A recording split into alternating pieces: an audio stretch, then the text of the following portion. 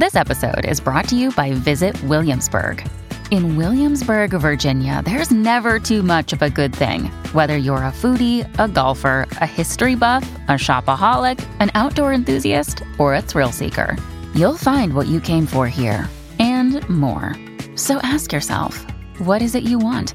Discover Williamsburg and plan your trip at visitwilliamsburg.com.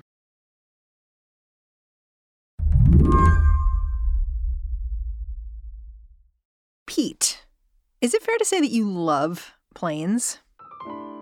More than anything.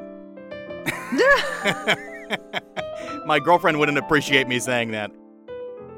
You could call Pete Muntean a plane person. He reports on aviation for CNN. His parents were both pilots. His mom flew in air shows. When I got him on the line the other day, he'd just gotten out of the cockpit. He'd been flying upside down. He does aerobatics. That doesn't scare the hell out of you? No, it doesn't really scare me. It kind of builds your confidence, actually, because you know what the airplane is truly capable of, which is pretty awesome.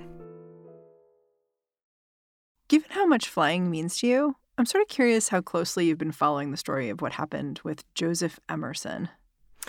I've been following it super closely, and it's kind of a sad and tragic tale. We are going to turn to a very scary story here. The FBI is investigating an off-duty pilot's apparent attempt to crash a passenger plane.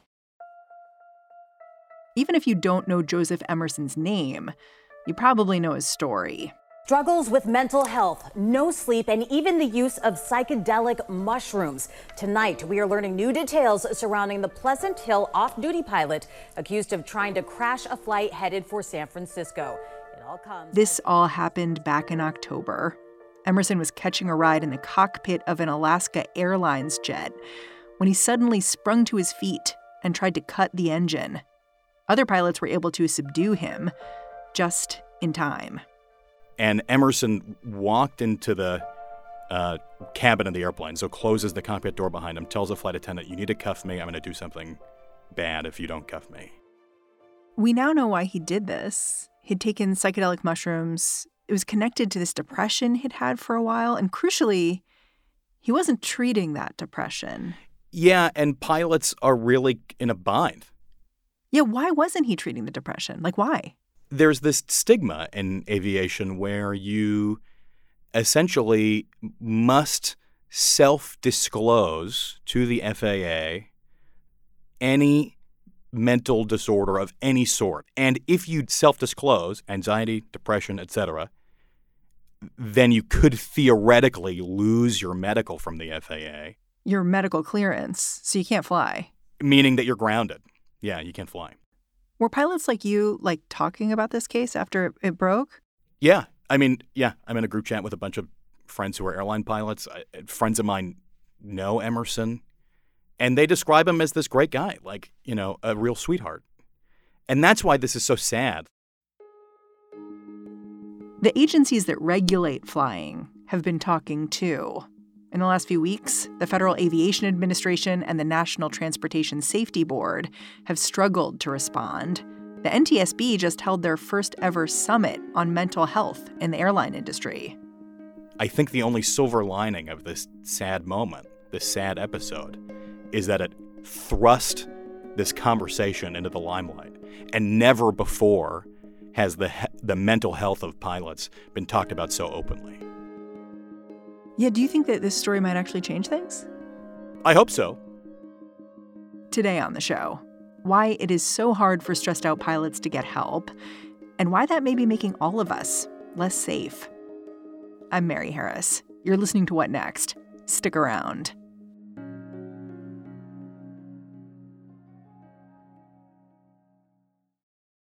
This episode is brought to you by Discover. When it comes to your finances, Discover wants you to know they are the credit card that is always there for you. With 24/7 U.S.-based live customer service, everyone has the option to talk to a real person anytime, day or night. Yep, that means no more waiting for, quote, normal business hours just to get a hold of someone.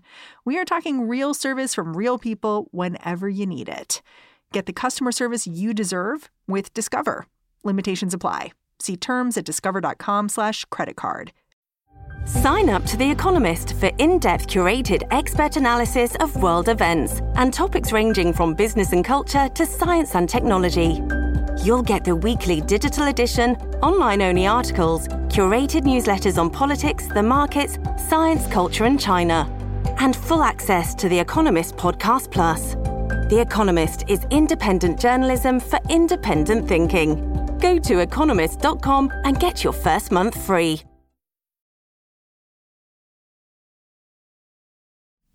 Can we talk about the systems that are in place that restrict what pilots can and can't do to take care of their mental health?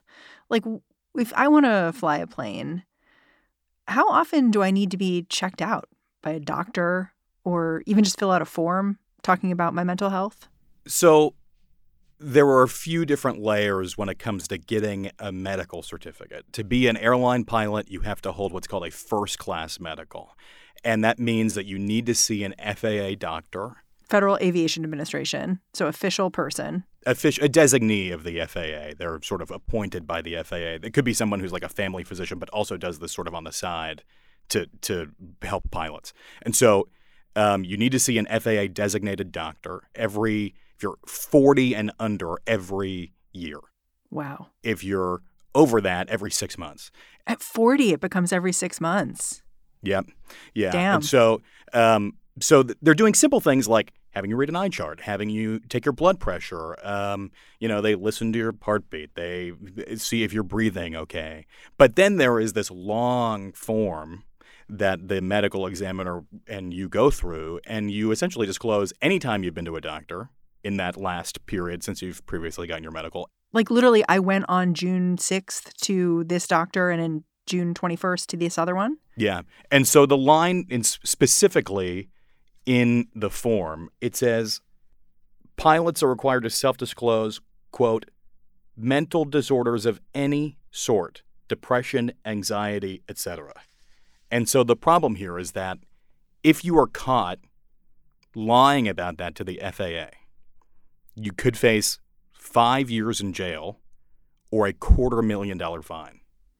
Is there wiggle room here? Like if I want to go to couples counseling with a social worker or, I don't know, take ADHD meds and I just don't kind of mention that, is that okay? Or do we not know because it's like you're just kind of going for it and seeing what happens? The reality is that in order to fly, a lot of pilots lie.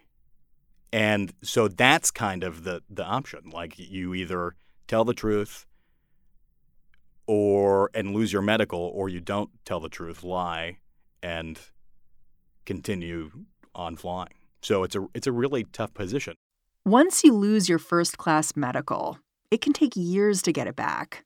Pete says that means there are just not a lot of incentives for a pilot to tell the truth if they're struggling. Another problem is that it's a little unclear which illnesses will get your medical clearance revoked. We just know it's a lot of them. You know, when I was a kid, like the diagnosis du jour was for ADD and ADHD. And so if you really have any history of taking Adderall, for example, the FAA would deny your medical. Whoa. And so now think of the fact that there is a 65 mandatory retirement age for airline pilots. A lot of pilots will age out, and the industry will need to rely on new, younger pilots, but they may be disqualified even before they get to the gate, essentially, before they get out the gate, knowing that they have this history and they can't apply for a medical. So now it becomes this workforce issue. And this is something that the head of the National Transportation Safety Board, Jennifer Hamady, has told me. This is a problem for the future of aviation. Like we have all these kids who have, well, now adults who have taken Adderall or have been treated for ADD or ADHD, and they can't get a medical. So it's a huge problem, and it will keep people from becoming pilots. But do we know have people stood up? I'm sort of curious. Like, have people stood up and been like, yes, I went to a psychiatrist. Come at me, brah. Yeah. At this NTSB summit just the other day, first time that they've ever held something like this. NTSB, National Transportation Safety Board. Yep. A few real notable pieces of testimony. One was a pilot named Troy Merritt. He is a relatively young guy. He's a first officer at United Airlines, and he, to get treatment for depression and anxiety, grounded himself and sought the apparatus, what is called a special issuance medical, to get the blessing of the FAA to be getting treated for mental health. So he did stand up. Yeah. He was like, yes, I'm going to do this. I'm going to be above board. Well, if you go through the special issuance process, so this other option, which is like you tell the truth, you essentially give up your medical, and then you go through this process of a new approval from the FAA. It's not a rubber stamp kind of process. This is something that, as one aviation medical examiner described it to me, an incredible morass of paperwork. We're talking like a years-long process, sometimes like 4, 5, 6 years. And you're paying for extra tests, psychological evaluations, et cetera, from special FAA doctors out of pocket. So some people are paying $8,000, $10,000, $20,000 just to get the approval from the FAA. And in the meantime, they're not working. Right. Yeah, I think one pilot said, like, he started taking antidepressants, started feeling better 6 weeks later, but it took 3 years to get all the paperwork done? Yeah, and this one pilot described it like it would have avoided the worst couple years of his life. If the barriers weren't there, he would have gotten around the worst 2 years of his life, he said. How incredible is that? It sounds like you would not defend this policy. Does it seem like I'm biased? I want to be impartial, but it's hard when you hear the pain that pilots have gone through, when you hear experts in their field when it comes to medicine who also have an aviation background talk about just the incredible bureaucracy that you get caught in if you do fess up to the FAA. When you think about the future of aviation, which I care about incredibly, it's hard to sort of sit on the sidelines and just report on it. This is something I just really care about. After the break, how one pilot's last words are helping motivate officials to act.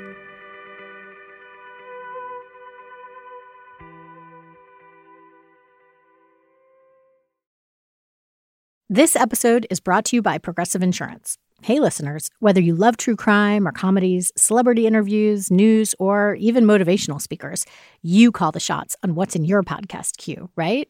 And guess what? Now you can call the shots on your auto insurance, too.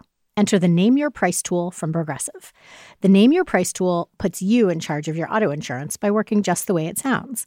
You tell Progressive how much you want to pay for car insurance. Then they'll show you a variety of coverages that fit within your budget, giving you options. Now, that's something you'll want to press play on. It's easy to start a quote, and you'll be able to choose the best option for you fast. It's just one of the many ways you can save with Progressive Insurance. Quote today at Progressive.com to try the Name Your Price tool for yourself and join over 28 million drivers who trust Progressive. Progressive Casualty Insurance Company and Affiliates. Price and coverage match limited by state law. Without the ones like you, who work tirelessly to keep things running, everything would suddenly stop. Hospitals, factories, schools, and power plants, they all depend on you. No matter the weather, emergency, or time of day, you're the ones who get it done. At Grainger, we're here for you with professional-grade industrial supplies. Count on real-time product availability and fast delivery. Call, click Grainger.com, or just stop by. Grainger, for the ones who get it done.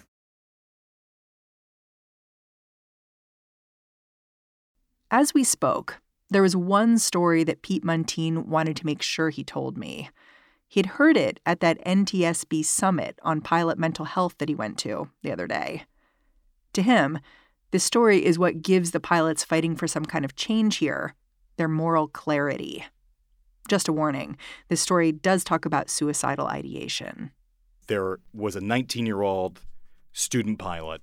He was going to the University of North Dakota, which is a big aviation university, and he was a seemingly loved aviation from the moment he was born, really into transportation. His parents were, educated and invested in his aviation upbringing.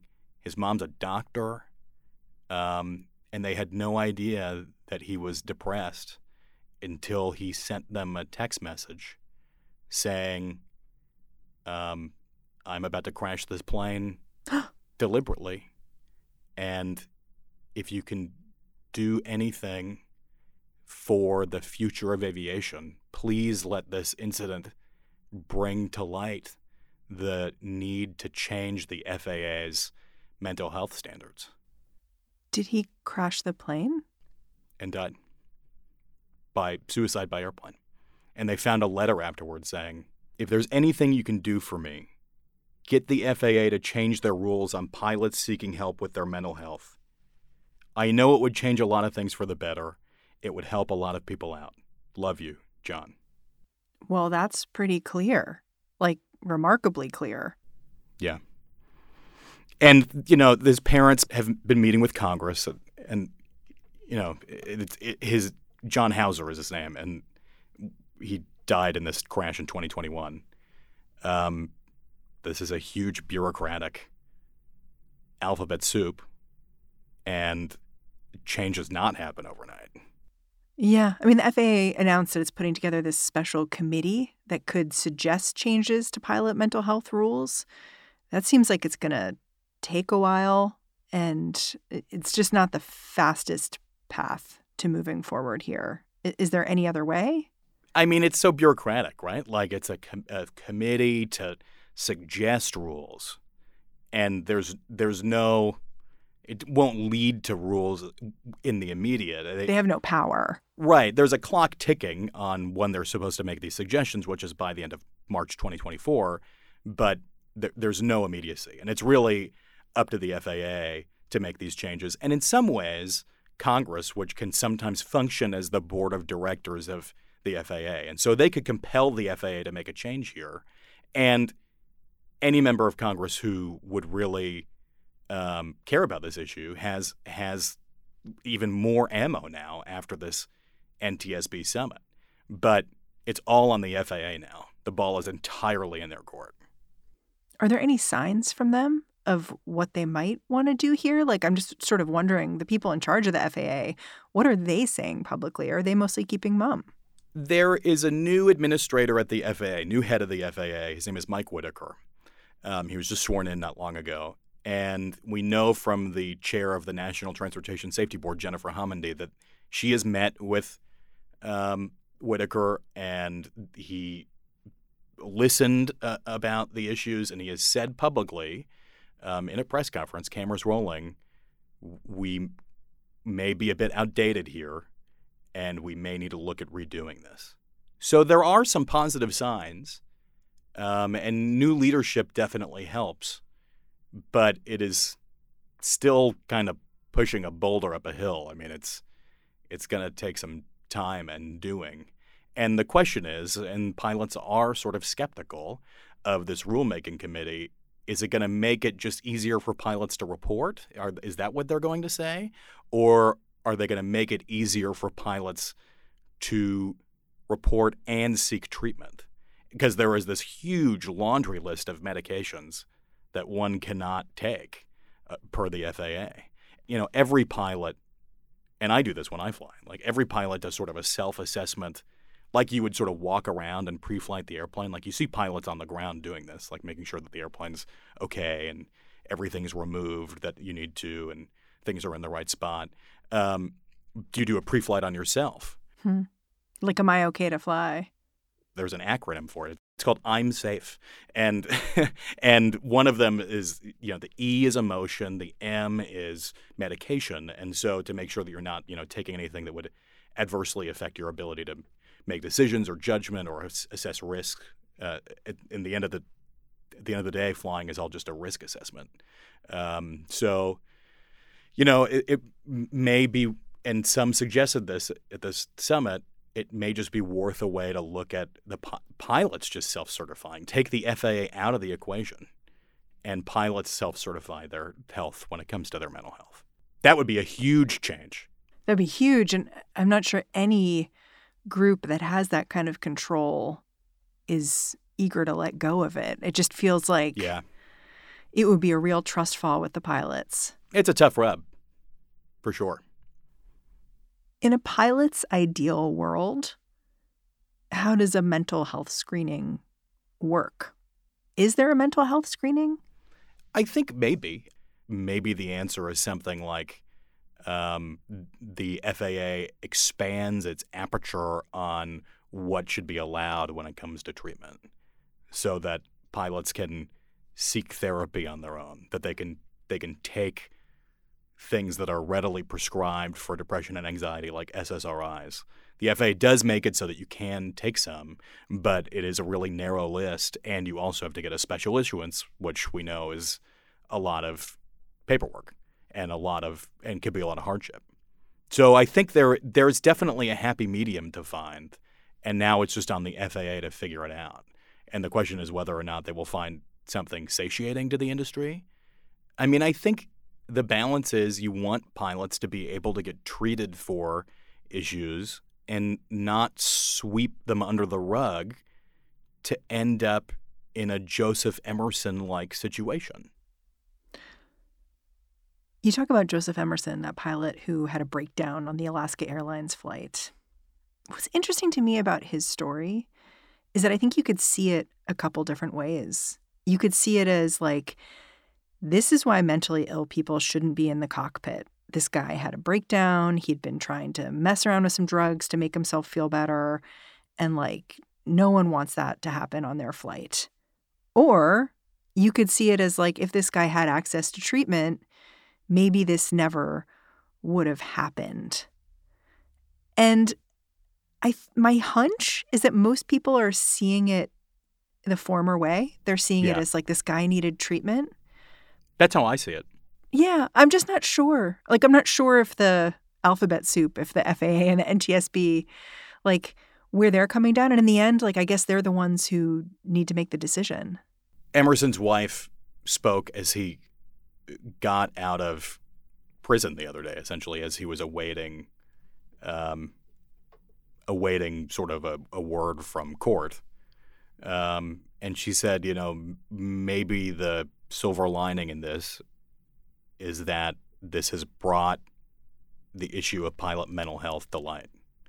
And I think that is what people sort of see the case as, is it's mostly as something that shows that the system works, in that there are two pilots in the cockpit and Emerson wasn't able to do something drastic and was ultimately, you know, will get some help that he needs, but also shows how broken the system is in that it was a cry for help.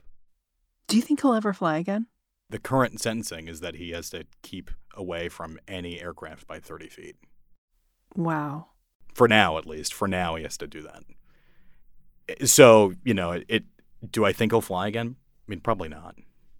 This is a guy who's devoted his entire adult life to aviation. So it's sad. But, you know, he's not getting thrown away in jail for the rest of his life. Yeah, he was initially charged with murder for everyone on the plane. He was charged with attempted murder, 84 counts, one for every person on the airplane. And then ultimately a grand jury said there should be misdemeanor, reckless endangerment charges.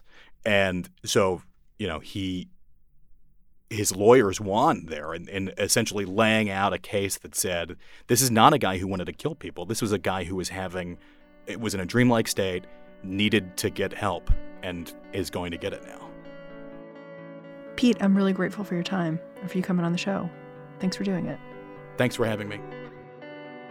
Pete Muntean is a pilot and a flight instructor. He's also a CNN correspondent who covers aviation and transportation. And that's our show. If you're a fan of what we're doing here at What Next, the best way to support our work is to join Slate Plus. It's our membership program. Go on over to slate.com/whatnextplus to sign up. What Next is produced by Elena Schwartz, Rob Gunther, Anna Phillips, Paige Osborne, and Madeline Ducharme. We are led by Alicia Montgomery with a little help from Susan Matthews. Ben Richmond is the Senior Director of Podcast Operations here at Slate. And I'm Mary Harris. Thanks for listening. I'll catch you back here next time.